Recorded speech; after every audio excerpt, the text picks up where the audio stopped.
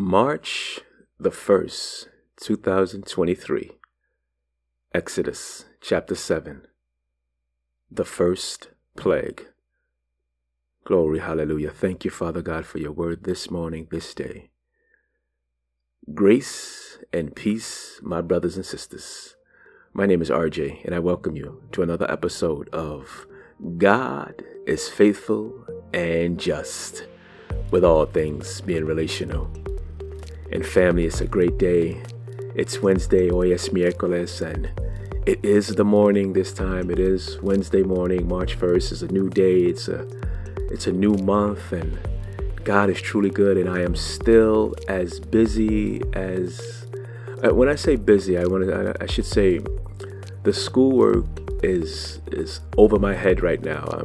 This is the second day that He has given us grace. He has given me grace, I should say, for the report that's due. And I thank my brothers for their prayer and the inspiration, and inspire me with knowing that the inspiration of the Holy Spirit is with me. And I'm just continuing to plug away, and I'm believing by faith. I'm hoping and praying that I will turn in whatever I finish today. It will not be late, and I'm sure the Lord will allow the work and the effort that I put forward to be honored, and the professor will see as such and grade as such. God is truly good.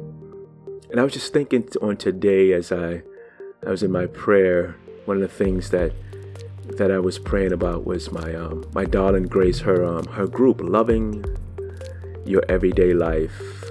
You know, I'm thinking about that particular title. I know some of you guys, maybe a couple of months ago, when it's almost a year now, when I was asking you guys to lift that group up, the group that she's facilitating, lift it up in prayer. And I remember thinking about, the essence of what that entails. That is a great responsibility, loving your everyday life. And as we're reading in the book of Exodus and the different narrative stories that we're thinking about and talking about, and thinking about the world that we now live in, that is a serious task that we ask the Lord to help us with, loving our everyday life. So as we go into this Exodus chapter 7, the first plague, it's our prayer that you are blessed on today, family. Let the word marinate in your mind and in your heart throughout your day, that you may love your everyday life. Moses and Aaron before Pharaoh, the first plague. And the Lord said to Moses, "See, I have made you like God to Pharaoh, and your brother Aaron shall be your prophet. You shall speak all that I command you, and your brother Aaron shall tell Pharaoh to let the people of Israel go out of his land. But I will harden Pharaoh's heart, and though I multiply my signs and wonders in the land of Egypt, Pharaoh will not listen to you. Then I will lay my hand on Egypt and bring my host, my people, the children of Israel, out of the land of Egypt by great acts of judgment. The Egyptians shall know that I am the Lord, when I stretch out my hand against Egypt and bring out the people of Israel from among them." Moses and Aaron did so. They did just as the Lord commanded them. Now Moses was 80 years old and Aaron 83 years old when they spoke to Pharaoh. Then the Lord said to Moses and Aaron, "When Pharaoh says to you, 'Prove yourselves by working a miracle,' then you shall say to Aaron, 'Take your staff and cast it down before Pharaoh, that it may become a serpent.'" So Moses and Aaron went to Pharaoh and did just as the Lord commanded. Aaron cast down his staff before Pharaoh and his servants, and it became a serpent. Then Pharaoh summoned the wise men of the sorcerers, and they, the magicians of Egypt, also did the same by their secret arts. For each man cast down his staff, and they became serpents. But Aaron's staff swallowed up their staffs. Still Pharaoh's heart was hardened, and he would not listen to them, as the Lord had said. Then the Lord said to Moses, "Pharaoh's heart is hardened. He refuses to let the people go. Go to Pharaoh in the morning, as he is going out to the water. Stand on the bank of the Nile to meet him, and take in your hand the staff that turned into a serpent, and you shall say to him, The Lord, the God of the Hebrews, sent me to you, saying, Let my people go, that they may serve me in the wilderness. But so far you have not obeyed. Thus says the Lord, By this you shall know that I am the Lord. Behold, with the staff that is in my hand, I will strike the water that is in the Nile, and it shall turn into blood. The fish in the Nile shall die, and the Nile will stink, and the Egyptians will grow weary of drinking water from the Nile. And the Lord said to Moses, Say to Aaron, Take your staff and stretch out your hand over the waters of Egypt, over the rivers, their canals, and their ponds, and all their pools of water, so that they may become blood, and there shall be blood throughout all the land of Egypt, even in vessels of wood and in vessels of stone. Moses and Aaron did as the Lord commanded. In the sight of Pharaoh and in the sight of all his servants, he lifted up the staff and struck the water in the Nile. And all the water in the Nile turned into blood, and the fish in the Nile died, and the Nile stank, so that the Egyptians could not drink water from the Nile. There was blood throughout all the land of Egypt. But the magicians of Egypt did the same by their secret arts.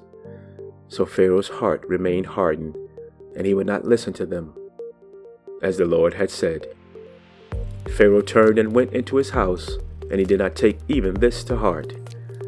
And all the Egyptians dug along the Nile for water to drink, for they could not drink the water of the Nile.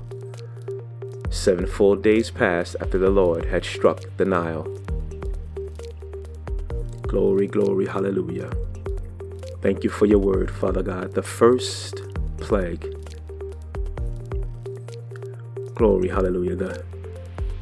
The Nile River, an idol for the Egyptian people. Thus, the first of God's plagues, which were essentially divine curses, have now begun. As the king stood by the bank of the Nile, Moses and Aaron warned him that the Lord would turn the river into blood and the water would be undrinkable. Family, that which was a source of life for Egypt would now become a source of death. God should be our only source, everything else a resource. Even as we learn in school, there is a primary source and then there is a tertiary source. God is that primary source. So at God's command, Aaron took Moses' divinely empowered staff in the sight of Pharaoh and his officials and struck the water in the Nile. All the water turned to blood, and the Egyptians could not drink. Once again, Egypt's magicians did the same thing by their occult practices, probably by some sort of sleight of the hand, but clearly on a much smaller scale. But even if they were able to mimic God's miracle, they were unable to reverse it. The Egyptians thus had to drink for water or dig for water, while the Nile ran polluted and stank for a week, as we read in the last verse.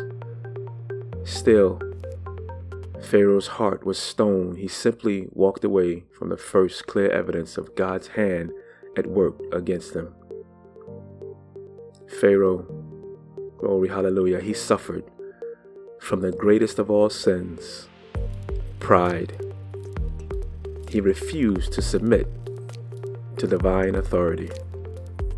Glory, hallelujah. Father God, in the name of Jesus, as we look to you, as we said earlier, to love our everyday life, we recognize that there's circumstances, there's situations in this world today that plague this world. Oh, glory, hallelujah. But you've set us apart. You've called us unto yourself, and you've allowed us to be a people who know you by name.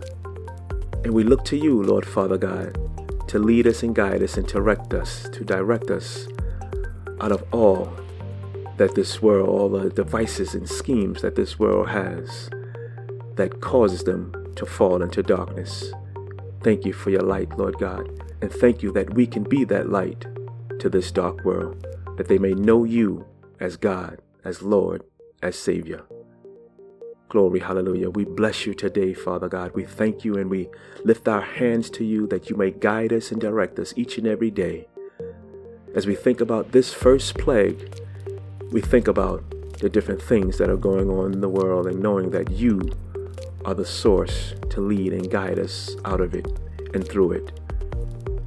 You are God above all, and we bless and praise your holy name. We thank you for giving us the strength and the power and the authority to carry it out, to pray over those who are sick, those who are needing of healing, those who are needing finances, shelter. God, we thank you for giving us that responsibility. We love you, we honor and praise you in Jesus' name. Glory, hallelujah. Family, be encouraged on today. Let this word marinate in your mind and your heart. Let the words of your mouth and the meditation of your heart, let it be pleasing to the Lord and speak his truth. Be that light, be that salt, be that love that God has called you to be.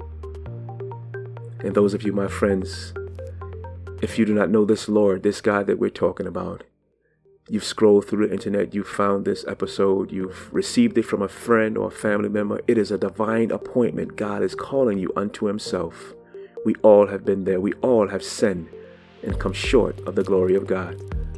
But God said, if you confess your sins to him, he is faithful, he is just to forgive you of your sins and cleanse you from all unrighteousness. If out of your mouth you call upon the name of Jesus and believe in your heart that God raised him to pay the penalty, the price for your sin, you shall be saved. You shall walk with the family of believers. And indeed, we want to walk with you. This journey was not made to be walked alone. We want to share with you in community, with community. Come alongside of you, do life with you. We love your family. We love to be a part of something much greater than ourselves. Grace and peace be upon you. And we look forward to being with you here again on tomorrow. And in the meantime, family, be a blessing to those around you. Glory, hallelujah.